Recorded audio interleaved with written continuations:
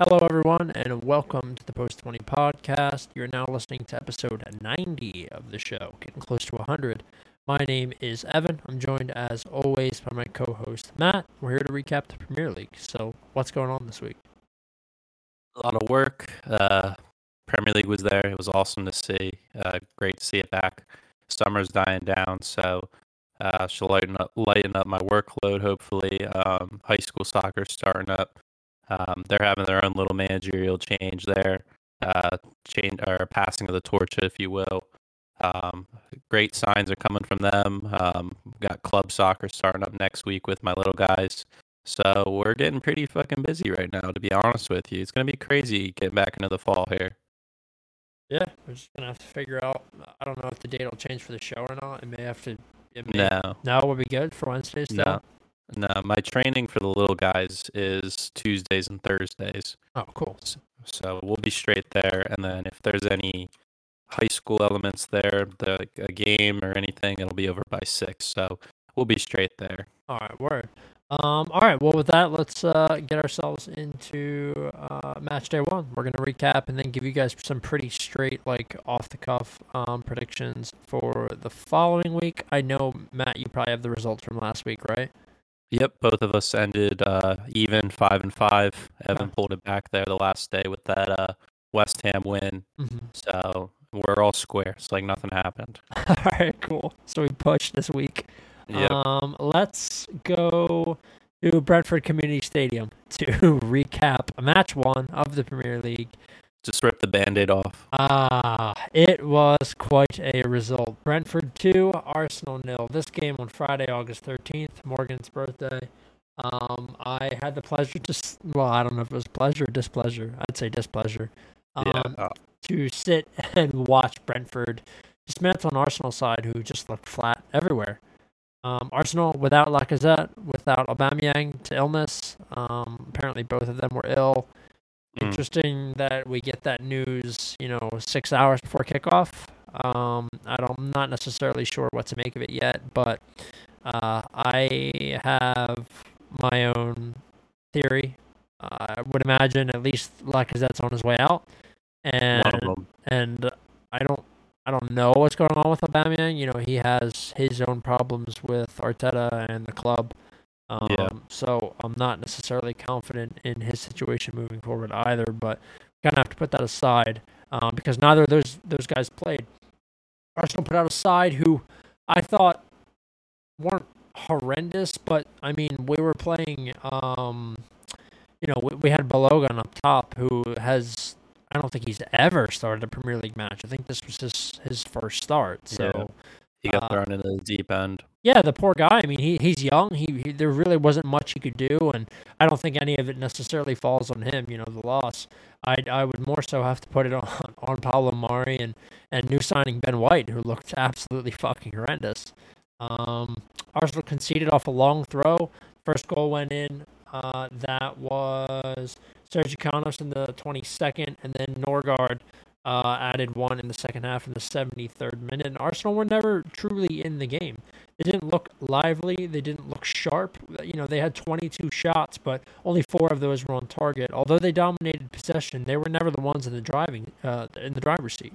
I never for 1 minute felt like Arsenal had their foot on the gas here, and this was a really poor showing. And I think that Mikel will certainly be in the hot seat after this performance, and we're gonna have to look forward and see what happens next week with Chelsea. But if Arsenal put out a side like this, they're gonna get fucking battered by Chelsea, and they're gonna get battered by Chelsea probably regardless. But if they play like this, it's gonna be piss poor. Before I let you get in here and talk about Brentford a little bit, because they do deserve credit, and it was fantastic to see Brentford Community Stadium full of fans, and there was a moment where after the first goal went in, it panned to a guy and he was sobbing, like he was full on crying, and in that moment you realize not only what it means to newly promoted clubs, but what it just means to be back in the stadium, and what a fantastic thing to see. Full capacity, everybody's back, the chants, it's unmatched. There's nothing like it, and that was fantastic to see. Um, what was the thing I was going to say? I forget. Oh, new signings. And yeah, We signed Odegaard today for 35 mil, and I think there's some stipulations to that, but he gets to choose where he wants to go after or if he wants to go after, so that's fine. mm, And then we brought in Aaron Ramsdale, which I thought was long dead, but Ramsdale's going to be on his way in. Interesting way to spend 75 mil, Ramsdale and Odegaard, but I guess it's better than nothing. So, Arsenal have done quite a bit of business this transfer window with Lokonga and Ben White coming in as well as Ramsdale. And yeah, so it's all right. We'll see. We'll see how things go. A lot of youth in this Arsenal side, so I'm going to try and keep my head up. Just not sure where we're headed. So I'll let you talk about Brentford. yeah, Brentford is a team that nobody had any idea what to expect. A lot of teams that are newly promoted are familiar faces within the past 5 to 10 years, like this year with Norwich and Watford. You had somewhat of a reference to pick from when we did our predictions, season predictions, and games. We knew the players, a lot of familiar faces, and with this Brentford side, we've only, I think, in their whole squad, 2 players have seen any Premier League experience, and it's been very limited. So nobody had a clue on what was going to go on.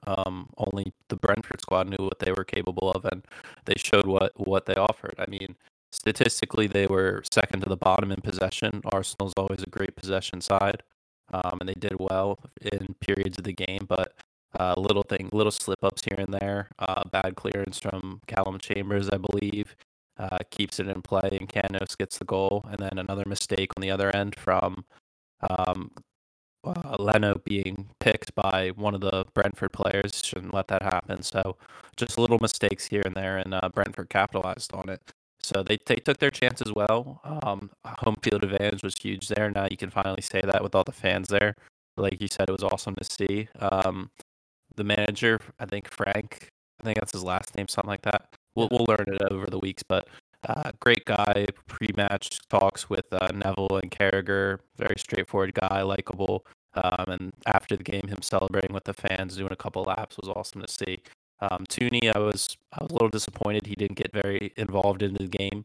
That was one of my bets I had. That Friday match I didn't hit. I had him getting a couple shots on goal, and he didn't have any. So unfortunate for there. I was hoping a lot more for a debut for a guy scoring 31 last year, but we'll see next week when they play Palace. He'll definitely have more chances there. It'll be more open for them. But yeah, overall, we're going to learn more about this team and more about the players. I'll say this now: their goalkeeper, I think Raya, he was man of the match for me on their side. He played an absolute wonderful game, a couple great saves.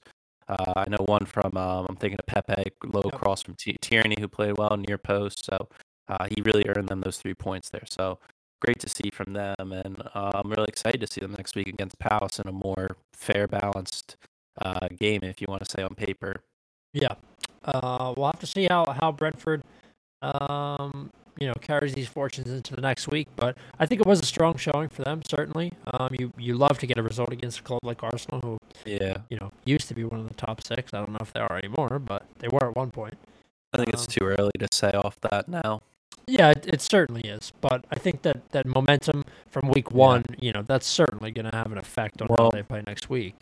to make it fair, I mean, City last season, their first 8 games were in 13th position, Yeah. and then they go on a 19-match run now. I'm not saying Arsenal will replicate a 19-match run. I won't even say Chelsea can. That's maybe once in a decade kind Yeah. of run for a team. But I think if you can put 8 or 9 games together where you're not dropping any points, then you can really climb the ladder of the table. And I think the sooner in the season you do, the better, because psychologically that can really affect the teams around you. So I think it's possible for Arsenal now that you got your guy Odegaard in, their number one target. Yep. You get a guy like Ramsdale, who's probably going to get the nod over Leno to start off, get that English spine with Ben White.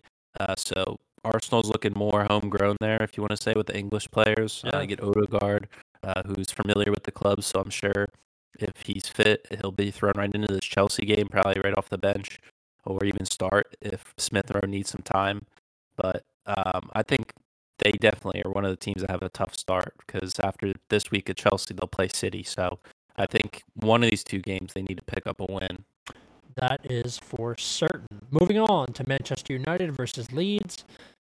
Manchester United absolutely battered Leeds at Old Trafford. It was an absolute slaughter. Not necessarily what I was expecting. I thought it could be a little tighter, but United came out all guns blazing.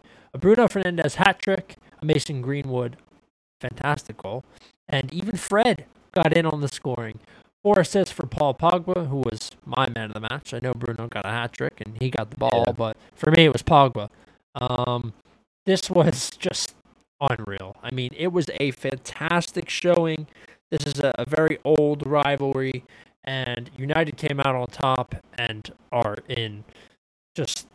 I mean, this is how you want to start your season. You want to put you want to put 5 goals in. You want to batter a team that people were thinking, oh, maybe they'll be all right this season.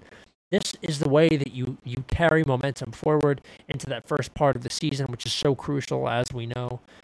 United had a really rough start last season, and this is just an entirely different team than we were seeing at the beginning of the season last year.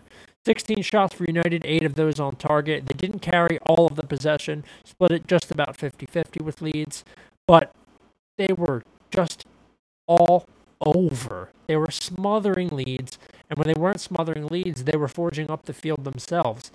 Pogba was just immense. This was France Pogba. This was the Pogba. Yeah. This was the one that we saw during the Euro and that we've seen in World Cups past, and even when he used to play at Juve. This was vintage Paul Pogba.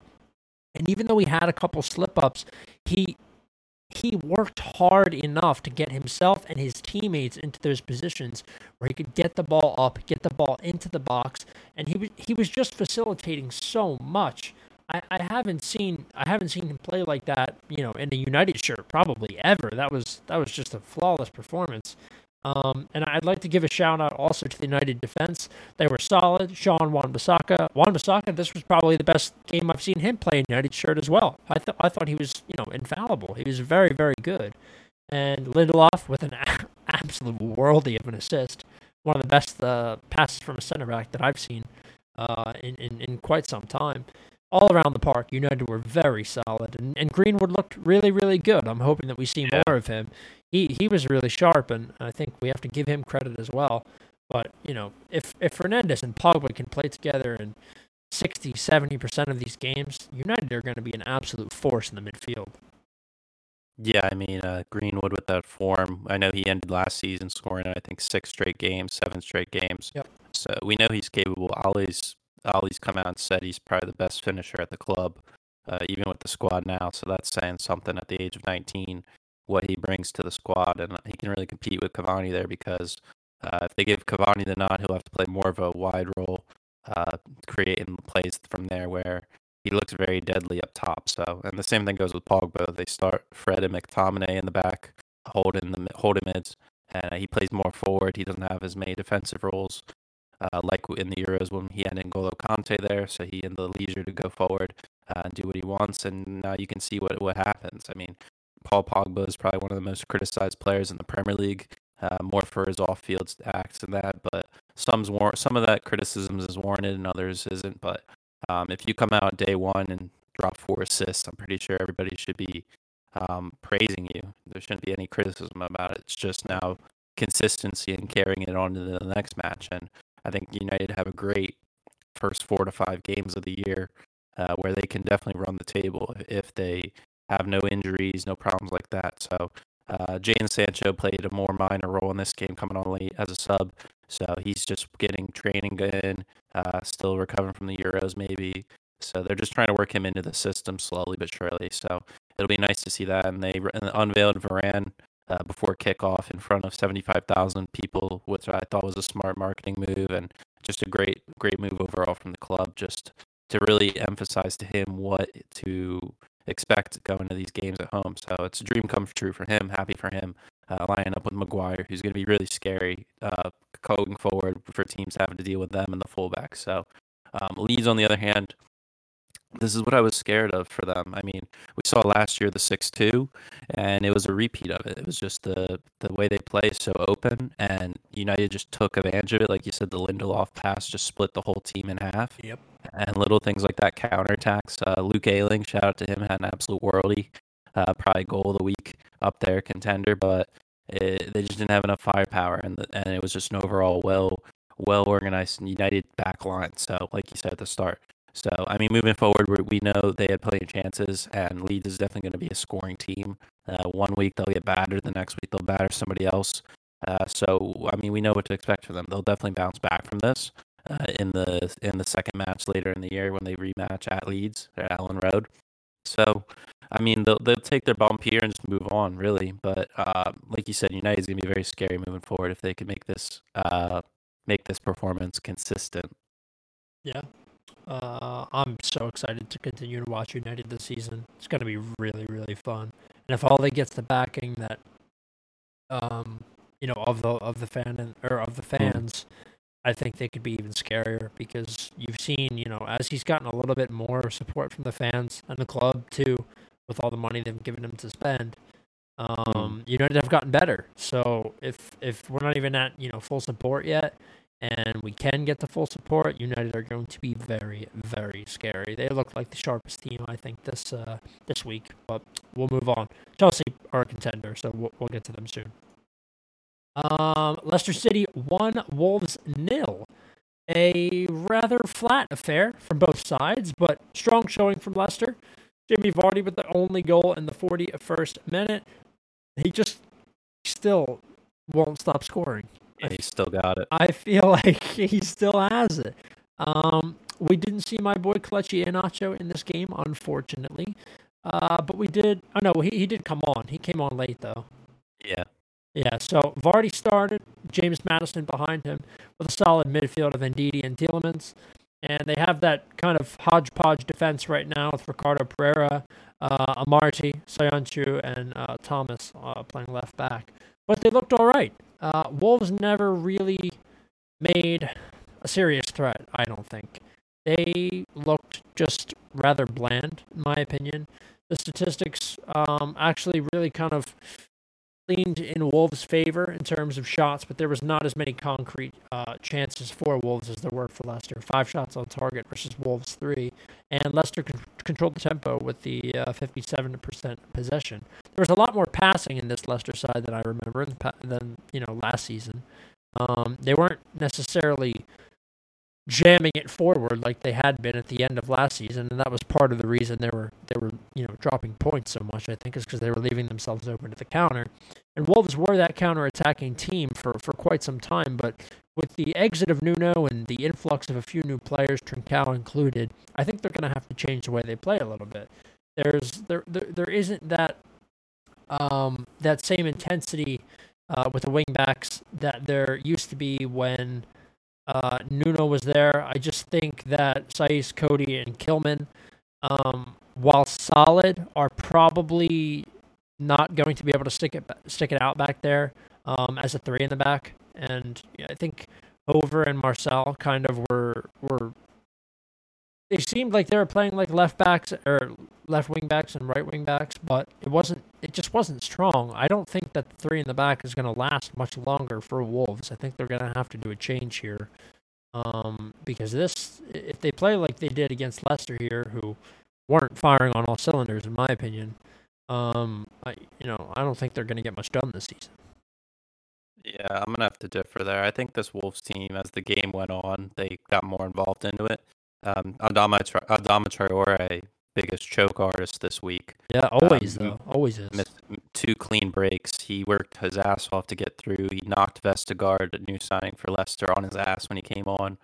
Big 6'7" center back put him on his ass because he's so fucking giant. But I mean, that's his main problem. He can create the chance, but he just can't finish it. And his speed is deadly.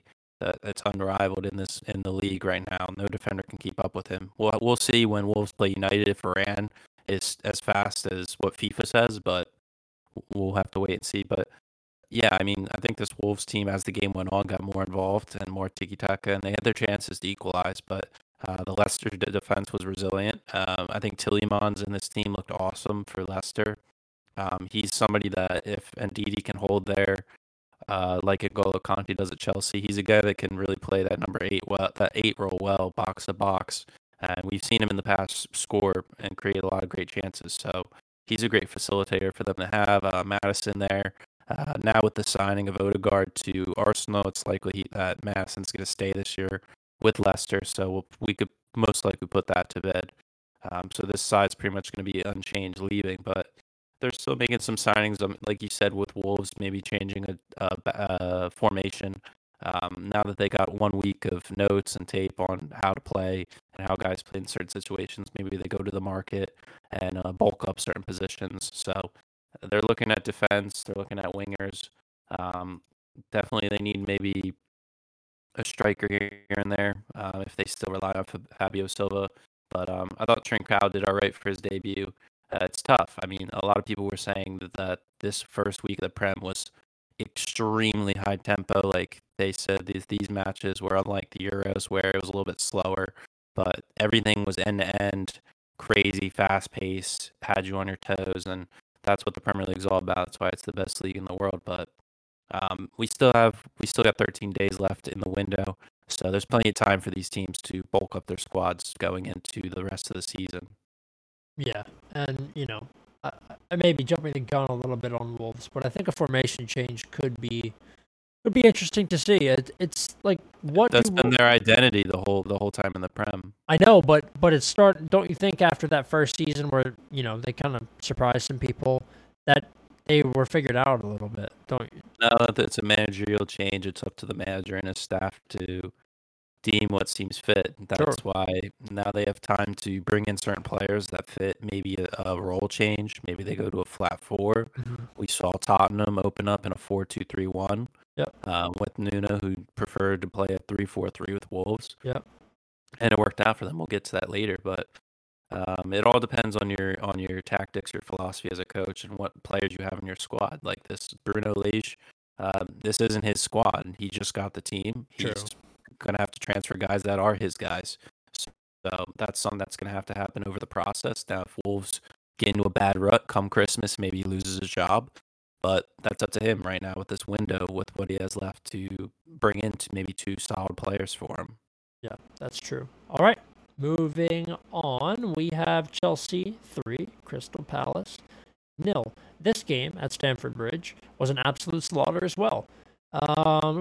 Patrick Vieira's Crystal Palace, a young, inexperienced, and very fresh squad, didn't get the chance to notch any goals in this one. It was the Chelsea show.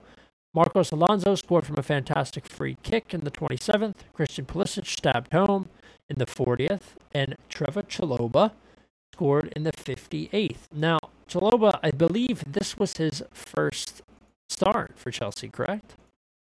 It was his first Premier Premier League League start. start. Yeah. He started in the Super Cup. And, Right, I saw he him made in his that. appearances in the preseasons. Yeah. So a fantastic showing from Chelsea. 13 shots, 6 of those on target. They controlled the tempo with 62% possession and amassed a total of 678 passes. They were all over the place. I thought they looked fantastic. There was nothing more that I could have asked for out of Chelsea besides maybe some more involvement of Timo Werner, who did play up top in this game. I really liked the way that they lined up. Chalobah at right center back, Christensen in the center, and then Rudiger at left center back, and then you had your two guys playing wing back. I was kind of surprised to see Aspie up there. That was an interesting placement, but he looked solid. They all really looked solid. He didn't get It's the captain. Yeah, that's true, but he typically plays further back, right in the center. Yeah, at times last season he played that right center back role, but now that everybody's full fitness and not everybody's been loaned out yet, there's rumors that Chalobah is potentially going to get loaned out, which I think is outrageous because this guy is absolutely out of his mind. Yeah, he's great. From the academy, he went through with James Mount and all those guys. Mm-hmm. I think it's a damn shame if they loan his ass out. I'd be pissed because he's earned that spot there. Yeah. Over any of these other guys. I mean, they're talking about Ampadu and Melling Sar getting loaned out, which I think is fine. If we have a solid 6 center backs, I think we'd be fine. So I think he definitely earned a spot to be in the squad for the full year. Yeah.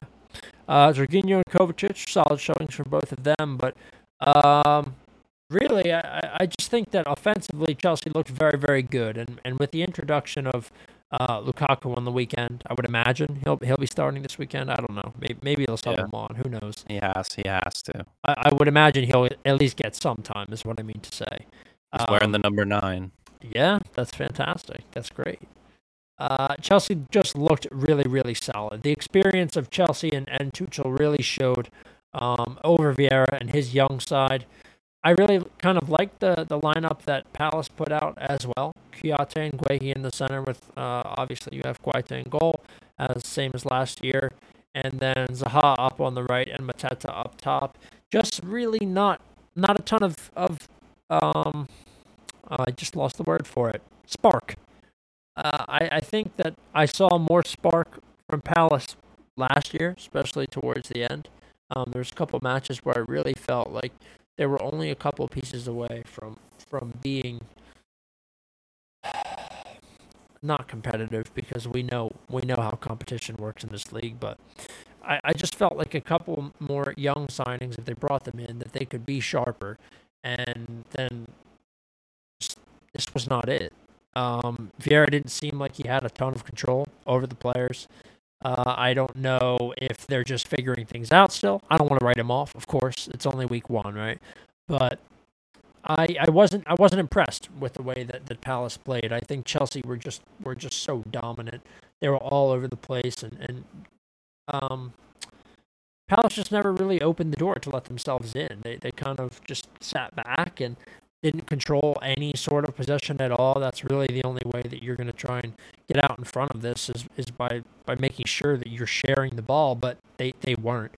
Only one shot on target versus Chelsea's 6, just really not in the game. And Chelsea put out a banger of a lineup, and they just play so well as a unit, coming off a Champions League win and a really strong showing, especially at the end of last season. Carried over that momentum, I guess.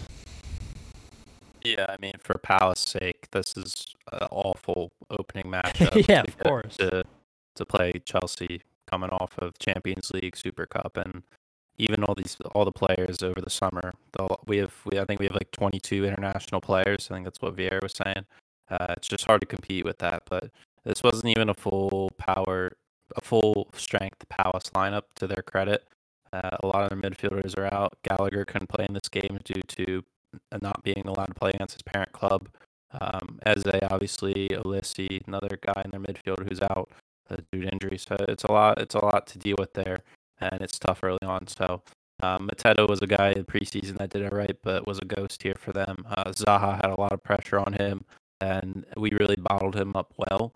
And like you said, they have a very young core that came in through Vieira signing them. The back line in there. We saw Anderson get subbed on, and a youngster who was a Chelsea academy player. What's his Saki? So I mean, like he would probably never have gotten subbed on by Roy Hodgson. But this is something that it's growing pains right now for Vieira. He's really having to try to figure out his players and what style they're going to go for. It looks like they're going to keep going with a 4-4-2 just to start off with for him. But I think next week is where we can really deem what their tactics are and how they play, because Brentford's a side that was against Arsenal at least that sat back a lot and just really bided their time. So we'll see if they're more pressing on Palace, if they control the ball more, or if Palace gets the grip of the game, and we'll see Zaha open up. So I think that's where I'm really going to give a honest opinion and like a more educated decision on how they're going to go going forward. But Vieira is definitely, like I said, in weeks past, he's going to be one of those guys, early door chopping block for me. But it's too early to say. But I'm having a gut feeling about it. Yeah, I kind of am too. I think if he doesn't get at least a or two result in the next 5-6 weeks, his head's going to be on that dinner plate, unfortunately. But Yeah, and one more thing, I went 3 for 3 on my bets on Saturday. I don't know what I had that morning. let's I don't know go. how I had Alonso scoring. He had that free kick. Earlier I did a parlay with United and Brighton winning, and then I bet on the Liverpool game. I had Salah to score and Liverpool to score over 2.5. So everything hit for me. I don't know what happened that day. I didn't hit a goddamn thing, but I'm happy that you made some money. Mm, Okay, moving on. Watford 3, Aston Villa 2. I another shocker. was shocked at this. Watford looked fantastic. And you know what? We should have expected it because our fucking boy's managing them. No, wait, no. Never mind. Scotty P with Bournemouth. He's with Bournemouth. Sorry, I was wrong. So we should have been surprised. There was plenty of reason for us to be surprised. Well, after your stat last week, you were saying they're opening 16 matches. They only lost one in the past 16 years. So I mean, based off that stat, but the game should end at 3-1. The Danny Ings penalty at the end was kind of bogus. That was just lazy defending. But Sarr for Watford. Star for that. He looked great. He looked great, and we're seeing Troy Deeney potentially playing a more backup role, coming in late in games. Big gritty guy leading from the back and training ground. We'll have to see going forward, but he probably doesn't have the same legs that Vardy does at his age, obviously. Yeah. So he's not going to be going that. It was pretty standard. The Seaman guy, he did good. I'm really interested to see when João Pereira comes back. João Pedro. He's somebody I'm really interested in seeing play. But yeah, I mean, overall, Watford solid. They're going into next week against Villa in another similar matchup, in my opinion, that they can really grind out a result and carry it forward. But for Villa, they were without Ollie Watkins. Surprisingly, they start Ashley Young instead of Leon Bailey. Crazy. Leon Bailey looked great when they brought him in too. Yeah, maybe that's due to him not fully being up to what am I trying to say? He's not fully on the playbook yet. He hasn't learned all the things yet. Just so recently coming from Germany, Ashley Young, familiar with the Premier League, understands the play more. So maybe it was off an experience thing, but I was really unfortunate for Buendia. He had a lot of pressure on him here, playing that Jack Grealish role, and only having Danny Ings up top to play with is tough. So I mean, it's a pretty standard Aston Villa team. They didn't really change much, just plugging holes here and there. John McGinn in the middle, got a goal, great goal. Cash target in the back. So I mean, moving forward, they can really grow off this. There's talks about Bertrand Traore maybe leaving, but we'll have to wait and see. But I don't know. We'll have to wait and see when Ollie Watkins is fully fit, if they go two up top or if those guys split time. And I mean, both of those guys can start for pretty much any club in the Prem, maybe bar the top four. But I don't know. There's good things. I mean, I keep saying it's early on. We'll have to wait and see after 4 weeks maybe with how people play. But Watford, the newly promoted teams, at least 2 or 3 of them, surprising a lot of people. They looked very sharp offensively, I thought. Really dynamic, really pacey. Ismaila Sarr, that was fantastic showing from him. I mean, I was caught off guard. He looked really, really good. And if they can keep that dynamic play going on up there, I think that Watford could be a team that are, you know, at least scoring. Whether they're winning games or not, they could at least be in contention to win some of these games. And I think that's the thing you see with a lot of promoted clubs. Sometimes they just struggle to get on the score sheet, and if Watford can just manage to do that, it may take some of these results or take some of these games by surprise. And if they can get a couple of results out of that, who knows? They could be staying up. But yeah, a really good showing from Watford. Defensively, I think they're sus. They certainly have some things to work on, but Kabasele I thought looked all right. And Messina was okay too. These are just, you know, these are notes that I kind of jotted down while I was watching. I always jot down notes in the first half and then lose them in the second. Well, we'll have to wait and see when they play a more pacey team with how they deal with a lot of those guys, because Villa, with that lineup to start, didn't really have a lot of pace in there. Maybe El Ghazi a little bit. Danny Ings isn't the fastest, but so I mean, we'll have to wait and see next week when they play. Who do they play next week? Watford. Well, they won't get that against Brighton. Nope. All slow. The following week they play Spurs, so we'll see how they do against Sun. And that's very pacey. We'll get to them later. They were unbelievable this weekend. All right, next one. Everton 3, Southampton 1. An Adam Armstrong goal put Southampton ahead in the 22nd minute, and I thought that would be curtains for Everton. However, a blue wave rose up and swallowed Southampton whole in the second half. Everton goals by Richarlison in the 47th, Abdoulaye Doucouré in the 76th, and good old boy DCL in the 81st led Everton to all 3 points over a Southampton side who didn't know what to do in the second half. Everton looked fantastic in the second half.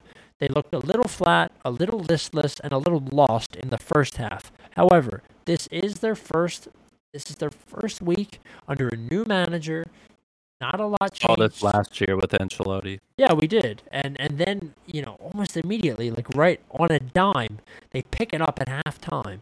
And they just looked unbelievable. Not a lot of changes in the team as far as personnel goes. We saw a couple of minutes, from Demarai Gray, which was good. But you have DCL, Richarlison, Doucouré, Allen, Keane, Coleman, Digne, Pickford. It's all the same guys pretty much from last year. Of course, there's no James in here. That he was integral in their September and October success last season, but he's on his way out. Rafa doesn't want anything to do with him, which I can't blame him. He was Ancelotti's boy. It's really it's Benitez's prerogative. He can pick whoever he chooses to play in his side. But Southampton, I thought looked really good in the first half, and I thought that this would be one of those games where a draw could happen. Did I pick a draw? Yeah, you went with the draw. I went with the Southampton upset. Yeah, so we were both wrong here. And after that first half, I was really content. I was like, Everton looked really shit. They really did look very, very flat. But I was thoroughly pleased to see them come out and really blow the doors off Southampton. That was a fantastic second half, and I'm kind of excited to see what Everton has in store for us. I'm hoping they don't fall off like they did last season. We'll have to see. I think Rafa Benitez as a manager is a great signing for a club like Everton because I agree.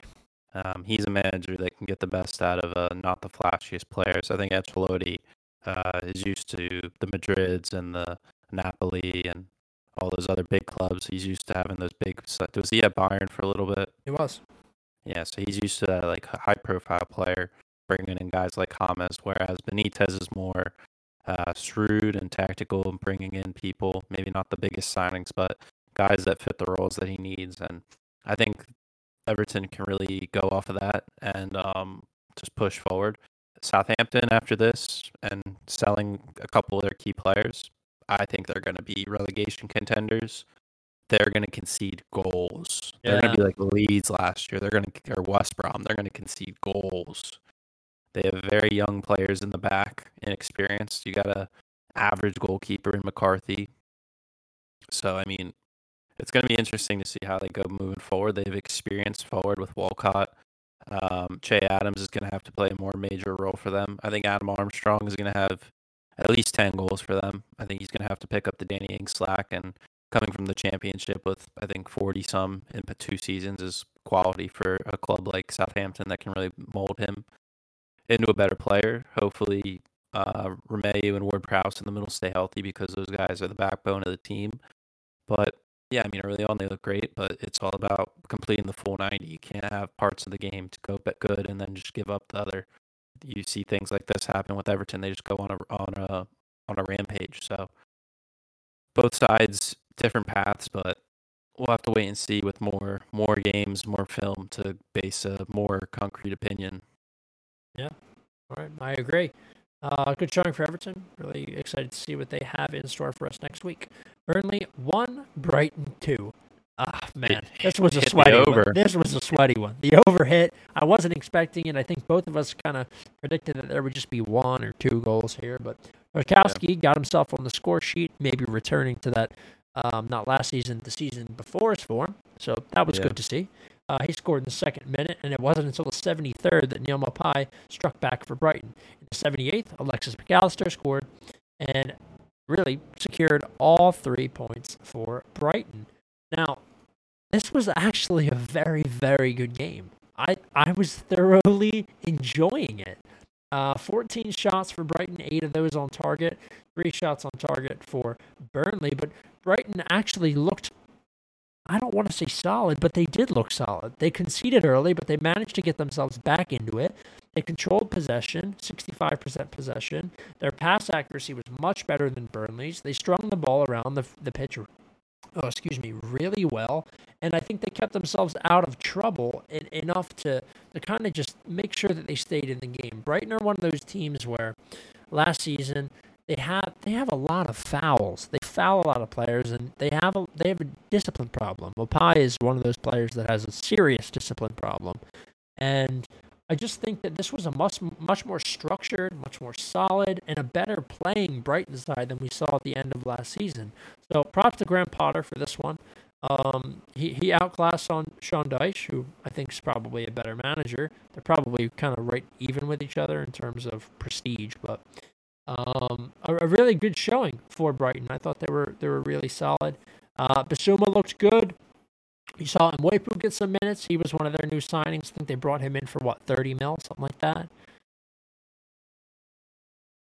You remember that? Do you remember when he came in? Yeah, I'm trying to find the exact amount. But yeah, he was solid. You have, the likes of Solly March, who was pretty sharp for them last season. And then, most of the same old boys. You have Dunk in the back with Pascal Gross on the left. And Trossard up playing left mid, left wing.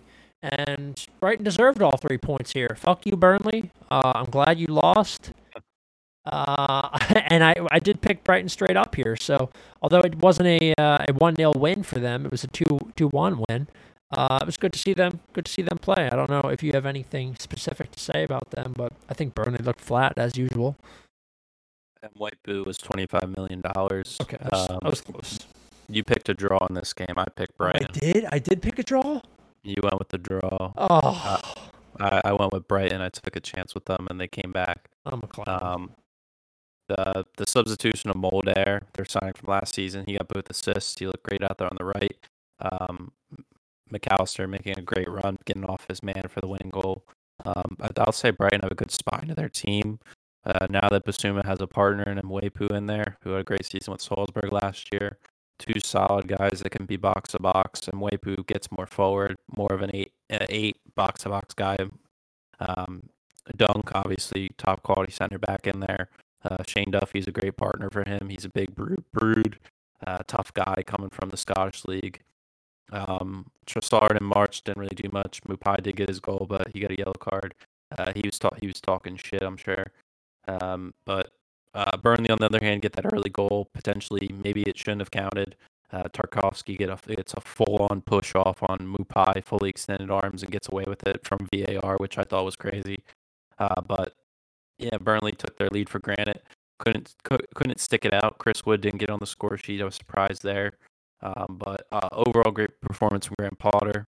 They really pulled the game back and stuck to their tactics and got a solid win going into week 2, where they potentially can get even more points. Yeah. Alrighty, let's move on past that game to Norwich City 0, Liverpool 3. This was one that Matt and I both projected to be a win for Liverpool. 3 goals for the front 3 for Liverpool. Jota, Firmino, and Salah all getting on the score sheet. These goals were spread apart throughout both halves. Jota looked really, really sharp in my opinion. Just what I was expecting. But Salah looked to be getting back to his old self. A little bit of a, I don't know. I don't want to say it was a departure from his absolute best last season, because he did still play quite well. But I think that Salah could have an absolute banger of a year. I think Liverpool could have a banger of a year. They looked much, much better with Van Dijk back, lining up with Matip, and then yeah, on the right. Robbo's injured, so Tsimikas was in there for him on the left. But that side that they put out was pretty good. Mane looked all right. He didn't get himself on the score sheet, so hopefully he can figure that out soon, because you need to rely on him to get everything, to get the absolute most out of the front 3. But they looked really good. Norwich, not necessarily a team that's going to put up a ton of fight. I actually had a bet on Rashika over 0.5 shots on target. He did not do that. But Norwich kind of just did what we thought they would do. They weren't amazing. Billy Gilmore did play, so it was nice to see him getting a start. But I wasn't necessarily impressed with Norwich. But what really could they have done? You know? Yeah, it's very tough. I mean, obviously the history with Liverpool, they get battered. But I thought for Norwich at least, I think Max Aarons put in a solid performance at right back. He's a guy that I think a lot of clubs are looking at, and I don't know why anybody hasn't pulled the trigger on him. I think that's a quality signing there. Yeah. Todd Cantwell is a very influential player for their team. He was also linked with a couple moves, but never pulled through. I mean, they have solid players around. We didn't see Pookie get on the score sheet. He'll definitely get on it later. But for Liverpool, at least, I think the Jota start over Firmino was solid. You saw it pay off, and even Firmino came on and got a goal, like you said. So, and with Salah's goal, I think he's the first player ever to score in 5 consecutive season openers. They said that stat, so that was crazy for him. But I think Liverpool kind of got away with this a little bit with their midfield. They kind of played a backup midfield with Milner, Ox, and Keita. They rested Fabinho a little bit. Obviously, no Thiago. He's out. He's a guy that'll only give you maybe 20 games a year. Yeah. He's very injury prone. I think that's something where I'm surprised that there's no word about them getting any midfielders. I definitely can see them deadline day get somebody. I think they have to if they're going to last all season because I don't think you can rely on this core. I mean, Chamberlain, Keita, and Thiago all have their injury problems. You lose those three, you're down to Milner, Fabinho, and that's it. Maybe you slide Jota back in there, but that's probably never going to happen. Yeah. So, I mean, that's going to be where they win or lose the Premier League this year. They can definitely contend. I think people take their squad right now for granted just because they didn't sign anybody huge besides Konate, that we forget how deadly they can be.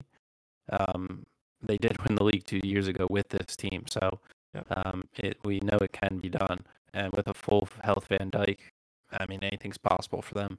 So I think moving forward, they match up against Burnley this week, and then following that Chelsea. So we'll see what they do. But pretty standard performance here. We figured this was going to happen, and it did. So I would say moving forward, Liverpool looks solid. Norwich are going to struggle. Now they play City, then Leicester, and then Arsenal. So potentially they get 1 point out of those next three, and we'll be saying they're done. Yeah, most likely.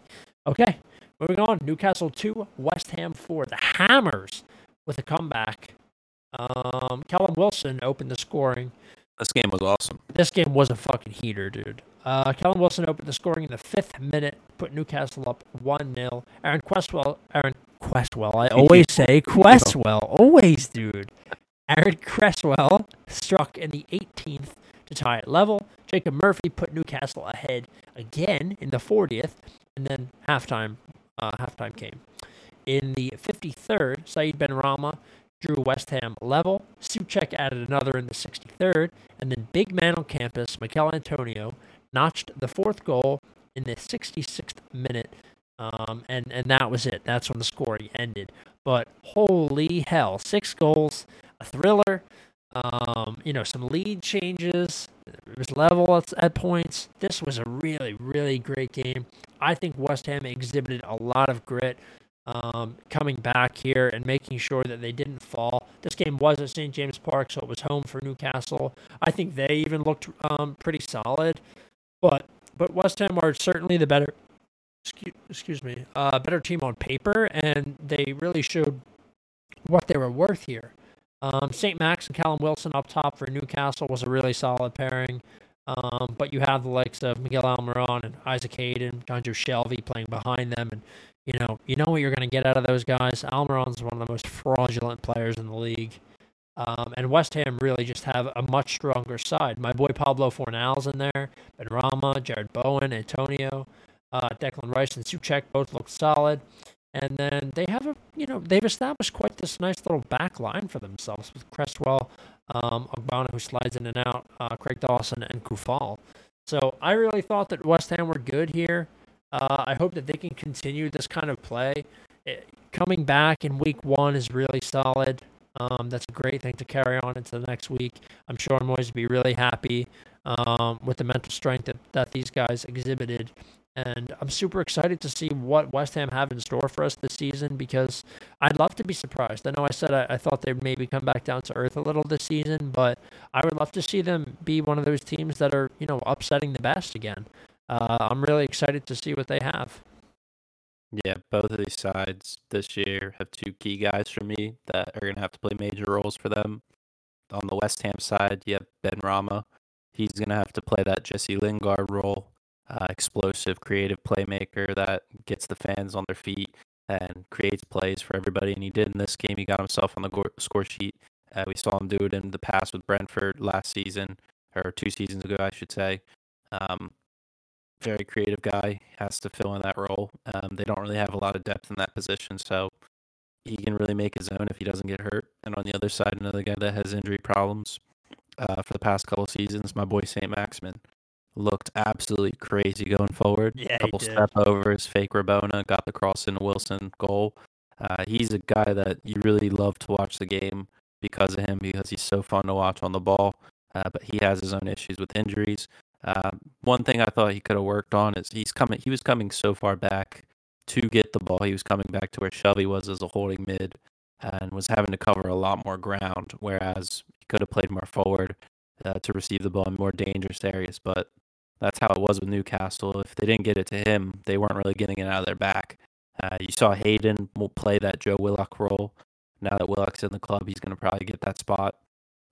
So they're going to have a lot more options going forward. They're sticking to this 5-3-2 that Bruce has them playing. So I think both teams, their problem this year is going to be squad depth. Mainly for Newcastle, their defense. They've lost a lot of defenders. They let a lot of guys go. And like I said earlier, they're looking at getting Ampadu and Sarr from Chelsea on loan. They're probably looking at other guys too, because maybe they won't get both of those guys. But I think bulking up their defense is massive for them. Maybe getting another midfielder potentially to add some pace. But we know Mike Ashley isn't going to spend that much, so they maybe have one more signing in them. But on the other hand, for West Ham, like you said, they have a solid core group. I'd say they have to invest into more attacking players. Obviously, Antonio is the only striker at the club. So if they can sign somebody, I mean, we saw Tammy Abraham, they let him go. He went to Roma. A bunch of other guys they couldn't get. So I'm sure in their best interest to loan somebody. But I think both of these sides from this game can take a lot of positives. We saw Newcastle, who at times struggled to create chances, create a lot of good chances and score a couple. And West Ham, on the other hand, scoring 4 in your opener is very solid for a team like this. Now that you see Ben Rama can step up, Bowen can step up, and Fornals as well, they're going to have to make up for that Lingard effect. So I think both squads look solid going forward. Yeah. Alrighty. Let's go ahead and move on to the final game of the week. We're going to try our best to keep this under an hour, boys. Tottenham 1, Manchester City 0. An absolute championship hangover for Manchester City, who I thought played a little bit flat. Tottenham came out sharp behind new man, Nuno Esperanto Santo, however the fuck you say his name. He has like 3 names. But a fantastic showing for the boys. Heung-min Son with a beautiful step over, curling left foot shot past Ruben Diaz and Ederson, who, I don't know, it seemed like they kind of just chose to let the ball in there. But it was a fantastic effort from him. He scored in the 55th minute right after halftime. And I felt that Tottenham were absolutely electric on the break. They exhibited so much pace going forward between Son, Bergwijn, and Lucas. They were really, really good. They looked great. I thought Dele Alli looked okay, and I think the back line there for Tottenham Hotspur, Jeffrey Tanganga, take a bow, son. He was immense in this game. He was fantastic. He was all over everybody. He was forcing so many mistakes and dribbles, and just was so aggressive, and I haven't seen that from a Spurs back in so long. It was just so nice to see, young youth product, really, really sharp, fantastic performance, and he got a ton of praise from Nuno. Really, the whole side got a ton of praise from Nuno, and I don't know. Maybe I think I was wrong about Tottenham, and they could be a real problem this year. I don't think it's too early to say. One thing for sure, Nuno has Pep's number. This is his third time getting a win in the Premier League against Pep. He's one of only 4 managers now to do so. The others being Klopp, Ollie, and Mourinho. So that's something to really show for with his tactics.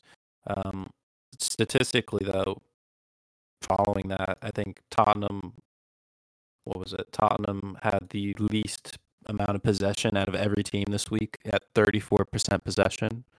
And still getting a result like that is massive. We know, regardless of even if Man City have a bad day, they're going to have at least 60% of possession.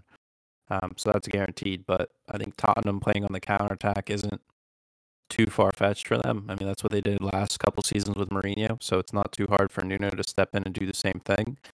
He's used to doing that with Wolves. So, I mean, their game tactics were spot on. Having a guy like Sonny is massive with that pace. I think a guy like Bergwijn is going to have a more established role now that Bale's not there, and with Harry Kane being out, Son playing that striker role gives him even more leeway and more freedom. So I think he's somebody that really can shine this year. We didn't get to see their new signing, Gill. He's still training and getting used to the system and learning the language. So still yet to see him. Christian Romero, another big signing for them, center back partner for Eric Dyer, with Sanchez potentially leaving. So there's still some players we haven't seen yet for them that can take them to the next level and really push for that top 4 finish. And I think they're capable of it. But it's all going to come down to Harry Kane if he leaves or stays. For me, right now, I'd say he's going to stay. But if he leaves, 25 goals gone. But we just saw they can get results without him. So who knows? Yeah, you're gonna leave goals on the table if Kane's not playing for you. I think that's a certainty. But if they can still get results, it's not like you have to score 5, 6 goals, four goals every game. Some of those games you're gonna have to shoot your way back into. But if you can go ahead and if you can be the team that's gonna go ahead first and then lock things down, guys like Tanganga, guys like Reguilon, I mean, they have enough back there, maybe, to get some results out of the defensive side. I think we'll have to see. But if those three, if Lucas, Son, and Bergwijn can really establish themselves as a partnership, much like Kane and Son used to work together very closely, I think that we could see Tottenham get some really solid results and maybe place higher up on the table than I initially thought. And like you said, it is very early, but it's really nice to see that in week 1 from them. As just a general fan of the Premier League, as an Arsenal fan, it pains me to see that. But the word is, before we move on to our predictions quick and then close this out, Daniel Levy's no longer accepting calls from City. He's refusing to sell Harry Kane. According to the Telegraph, Tottenham have already rejected a £125 million bid from Manchester City for Harry Kane. Jesus Christ. And that's 125 million British pounds. I don't necessarily see them stretching for much more than that. I mean, it's going to be a shame. I know I said a couple weeks ago we might not see Harry Kane play this year. I don't know for who. If he doesn't want to play for Spurs, he's not going to play for Spurs. I don't know. He's going to play. Yeah, we'll see. I don't know when. He's practically the face of the league. Practically. But, I mean, there's a time where Calvin Johnson was the face of the NFL and he just retired. The life span of a NFL player is a lot shorter than Premier League. That's true, but I'm just saying it. Crazier shit has happened. Yeah, I know. All right, let's move on to predictions. The first match of next week, Saturday, August 21st at 7:30 a.m. Liverpool take on Burnley at Anfield. This is a straight-up Liverpool win for me. I don't think Burnley are grinding this one out. Liverpool win. They split last year. Burnley took one win at Anfield, where Liverpool won at Turf Moor. Is this game at Anfield? It Oh, is. Jesus, it is. So it has to be Liverpool in a rout because this is going to be the first time in a year and a half that Anfield's going to have people in it. It's going to be loud. Yeah, it's gonna be fucking crazy. It's going to be a 3-0 win. I think that's fair. I'd be confident in betting the over in Liverpool too. All right, next one: Aston Villa and Newcastle. This game is at Villa Park. Aston Villa are unbeaten in their last 6 Premier League matches against Newcastle United. 2 wins and 4 draws since losing 1-0 back in February 2015. I am going with Aston Villa. Yeah, I liked watching Newcastle. I love Saint. They did look good. Dude, St. Max is awesome to He's watch. he's the only reason I'm thinking Newcastle here. Joe Willock, will he play? That pushes me even more. I don't know why I have this weird feeling for Newcastle, but they have a thin defense. Danny Ings is a guy that plucks people apart. Willie Ollie Watkins be back? What are they saying right here on the depth chart with his reports? I don't think there's any updates on him. The latest one was they're saying there's good news for him, that he's potentially going to be there. But I don't know. I don't know if Aston Villa is going to convert their formation to 2 up top, or if they're going to stick with their 1 alone. I don't know. But I think I'm going to play it safe. And I shouldn't say play it safe. I think these teams right now are even. I think I'm going to go with a draw. Okay, that's fair enough. I can really see this game going either of 3 ways, truly. So we'll have to see, but I'm going to go with Villa. Next one, Crystal Palace, Brentford. I am going to stray from the pack here. I think some people will be thinking Brentford may carry it over. I'm actually going to go with Patrick Vieira. And I think Palace win here, actually, believe it or not. I think we're going to see like 2, maybe 2 goals from Zaha. I'm expecting a sharp match from this Palace side. I think they need to win here, and I think Vieira knows that. Yeah, I mean, Conor Gallagher is going to be available here now, so that adds some more pace and youth into that midfield. I think that's huge for them. We saw last week with how Smith Rowe played. He had a great match in there, playing that 10 role, so it's possible for Gallagher to do the same. Yep. I think Zaha is something that Pepe tried to emulate last week against them and had a lot of chances, but couldn't get it. Zaha is a more cutthroat kind of guy. He's proven in the Premier League. So I definitely think he can get on the score sheet here. I am leaning more towards Brentford right now, but I think that's my eyes being blurred from last week. Yeah. But I think Brentford can get in this game. I just don't know how they play against mid-table teams. So we'll have to wait and see. But I think for competition's sake, I'm going to go with Brentford here. I don't think Vieira is the guy for them. I don't think he's going to get his tactics right. And I think what Frank and them have going for them at Brentford's huge. So I'm going to ride the bandwagon and think they're going to carry it over. I can respect that. And I love the Brentford badge. I love the bees. It's bizarre, but I love it. The bees are going to play the Hornets. Yeah. All right. Next one, Leeds United versus Everton. This, I remember last season, was a thriller, and I think it could be again. I am going to go with... Usually Leeds don't draw games. That's the thing. I think last year they maybe had 5. Yeah, they don't draw games. This was a 4-3 win for Everton last season, I think. It was a fucking crazy-ass game. I remember watching it in my car. It was 2-1 the second leg, and the first time Leeds won 1-0. All right, I'm thinking of something else then. Leeds had 5 draws last year, which was the fewest. Okay.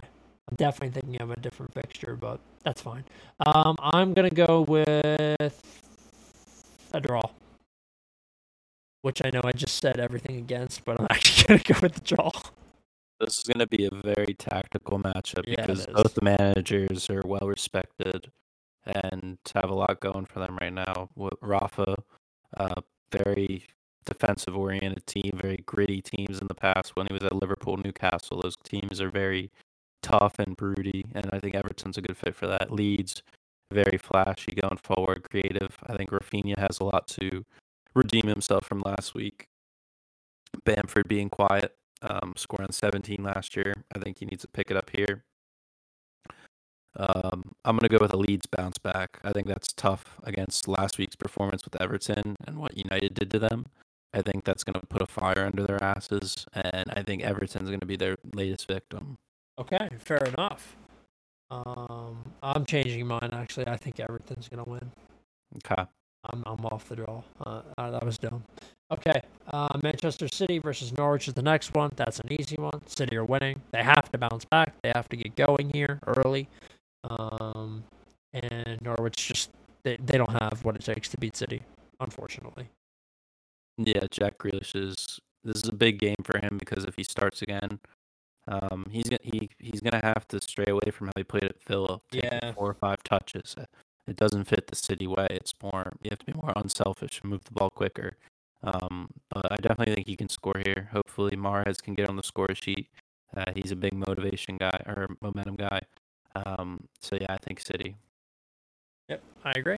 Alrighty, let's move on to the next one. That is Brighton versus Watford. Now, this one could get dicey. However, I believe that Watford will carry momentum from last week. I think that they're going to be really strong going forward, and I don't think. I think Brighton conceding to Burnley, who don't have nearly as much pace up top as Watford do, is definitely a factor, and I think that Watford actually get a result here.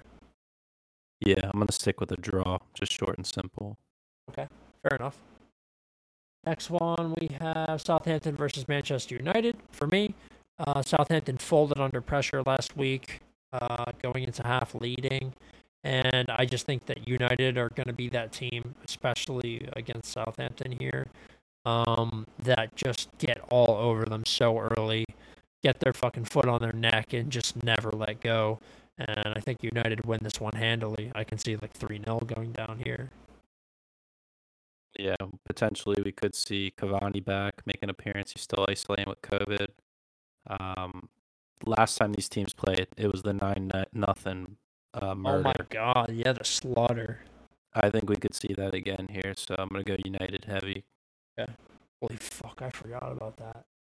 That was a crazy game. Okay, next one, Wolves Tottenham. Nuno takes on his old club. With Tottenham, who I think are geared up for an absolute slaughter fest against Wolves here. I know that Wolves weren't awful last week against Leicester, but I think that if Tottenham can carry some of that same play style that they used last week against City, who are, the best team in the league, or going by last year's results, that they absolutely pummel Wolves. I think that this game's at Molineux Stadium, so this is home for Wolves, but I like Tottenham here. Be without Kane again. He's still just coming back to training and probably not mentally in the right state, so probably still no Kane, but I think they'll be fine here. Wolves always put up a decent effort against Tottenham. Nuno, knowing the squad on the other side, is massive tactically. So I think Tottenham get the result. Alrighty. And what do we have? Two more or one more? 2. Oh, brother. London derby between Arsenal and Chelsea. I have to pick Chelsea. I cannot, in good conscience, pick Arsenal. I don't care who is playing. I don't care if they get Henri back. No, the Arsenal's not winning this game. There's no way. Chelsea win. They split results last year. Arsenal getting in the first match and Chelsea getting the second. Um, I don't think there's going to be a lot of goals in this game. I think Arsenal are going to be decently set up now that they just were shell shocked by Brentford. I think Mikel's going to really have to go back to fundamentals and really work on those things because possession wise, I think Chelsea's going to dominate here with those wing backs. We're going to see if Xhaka and Sambi in the middle can handle. I think N'Golo should be back this game as well for us. He took a knock in the Super League, or Super Cup, I should say. Sorry, so potentially he'll be back. So that would be massive for us. That goes without saying. But yeah, I have to back Chelsea here. Lukaku is, I think he has to play in this game. He has to. It's a London derby. It's massive. He's got the number 9. He has to play in this game, and if he does, I don't know what's going to happen to Timo if Timo starts on the bench. it's going to be Lukaku, Mount, those two up front, and then it's between Pulisic, Werner, and Havertz for me. Yeah. So I honestly couldn't give you a solid 11. I have no idea. If I was Tuchel, I wouldn't know what the fuck to do. Well, maybe Chelsea could just leave Timo at the Emirates and he can stay for Arsenal. Yeah, we'll trade him. We'll get like 20 mil back for what he's done. Yeah, it's fine. You know, in the Abraham contract when we sold him, Yeah, there's a buyback clause. Yeah. For 80. Yep. Why? That's just in case he turns into Lukaku. That's literally why it exists. I don't see him being that guy. I think I he's don't still either. young in his career. He's just clumsy though. Like when I watch him play, he's a little clumsy. Okay, well, Lukaku was the clumsiest striker I had ever seen for the first 6 years of his career. Look at him now. Could That's fair. happen. You know what I mean? Like, Yeah. and I think the reason that it's 80 mil, like I actually took some time to think about this because I said the same thing. I was like, wow, 80 million is kind of a lot. Like, I don't necessarily see Abraham ever being worth that, but after Lukaku's stints at Everton and United, I kind of felt the same way. Like he was kind of this hulking monstrosity, and then the money every year, you know, we see more money getting spent on these players. So down the line, 80 million might, if he does develop to even let's say 85% of what Lukaku is now, because they're kind of similar, like very tall, like target men. If he develops to 85% of that potential that Lukaku has or that he is now, and the figures keep escalating, 80 million could be a steal. Who knows? We don't know where. We have no idea where the sport's headed in terms of money because it seems like money just keeps going up. Yeah, I definitely think Silva's not going to be in this. I think he's not fit enough. Yeah. I just can't see a guy at 37, 38 years old leading that back line with the amount of pace in this league. The guy knows where to be on the field, which helps immensely. That's the thing. It's his position. If he's caught out, he's gonna get burnt. He's gonna pull a hamstring. He's fucked. So I think having a guy like Chalobah in there with Rudiger and Christensen or Zuma is solid enough for me. I'd like to see Chilwell start out there, but Alonso is having a great preseason and now a great start of the year. He gives you a different look than Chilwell a tiny bit. Chilwell's more a bit pacey and whatnot. Alonso's more, he's a lot taller. He's got a great shot on him. He can take free kicks where Chilwell can't. So he adds a different element to the team, which I like. But there's just so many options. It's just so tough to decide what. It's like a first world problem or a big club problem. Just like so much talent, which is spoiled to say, but it's tough for me not to. It's tough for me to go against Chelsea in any of these games this year. It's the same way with City. I just have in my mindset they're just so stacked they can't lose. And it's going to happen. They're going to lose. Arsenal can easily win this game if we don't get in the right mindset. It can easily happen, but I think I'm going to play it safe and just go with Chelsea. Yeah, I think I am too. As much as it pains me to do so, I just don't think Arsenal are there yet. You know, maybe in the second leg, but I don't know about this one. All right. West Ham Leicester is the last game. This could be a really, really good game. I will be glued to my television for this one. We have a Monday game, which makes me happy. I love having a game on Monday. This game kicks off at 3 p.m. at the London Stadium. The West Ham will be home for this one, and I think it's a draw. I think it's like a 1-1, 2-2, like barn burner, kind of laid on game. I know West Ham are kind of looking right now. They're really trying to get Lingard to quit at United and come back, but I don't think it's going to happen. I think if they do get that to happen, they're going to get a fucking gigantic injection. Like, they're going to just play unbelievably, but I don't see it happening. So, with that being said, I just think that West Ham and Leicester are both really just consistent, solid, especially if we're looking at the last season or so. And I think you know what you're going to get out of both teams. And I think that they're both good enough going forward. And I think that they're both relatively solid at the back. I could see West Ham winning more than I can see Leicester winning, which I know is strange because I have Leicester projected pretty high. But I'm banking on a draw here. Yeah, I'm right there with you on a draw. I think both teams have it in them to do well this year. I don't know how they're going to do in this matchup. Last season, West Ham got the double over Leicester 3-0 and 3-2. I think this is one of the games we live stream where Lingard had an incredible Oh brace, yeah. and then they let the lead slip late in the game, and Iheanacho got a brace. So I think that can easily happen here. One team can get too cocky in a certain type of the match, but I mean Leicester defensively are having major problems. Yeah. They're struggling with fitness. Bertrand just tested positive for COVID, so he's going to be out for a little bit. Castagna's still with his mask. I don't know what the hell's going on with him, but I mean, if they can keep going with all these injuries and still win, I mean, their midfield is their backbone right now.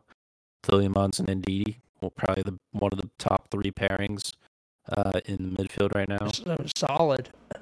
They're just so solid. It's tough. And West Ham, a very thin squad, but I think their squad is the most unchanged from last season.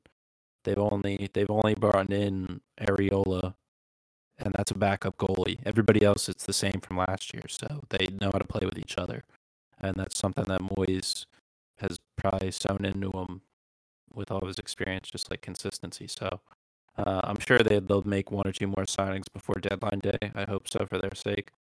But I think this game's going to end in like a 1-1 draw. Alrighty. Yep, I think we're in agreement. So that concludes our recap and preview of week 2. I am so excited for the games to get underway. I'm sure Matt is as well. And that's all we have for you this week. If you guys want to check us out on social media, you can find us at Post20Pod. On Twitter and Instagram, you can find us at Post20 Podcast. On Spotify, SoundCloud, and Apple Podcasts. If you want to listen there, we have a YouTube as well, Post 20 Podcast. You're welcome to head over there, subscribe. I am piece by piece figuring my camera out. I think I can get up to an hour of footage, so it's close. I'm hoping that next week we can record video. We'll have to see. I have to do some more in-depth testing, heat testing this week. But yeah, things are looking good. It's going to be a fantastic season. We're excited to be back.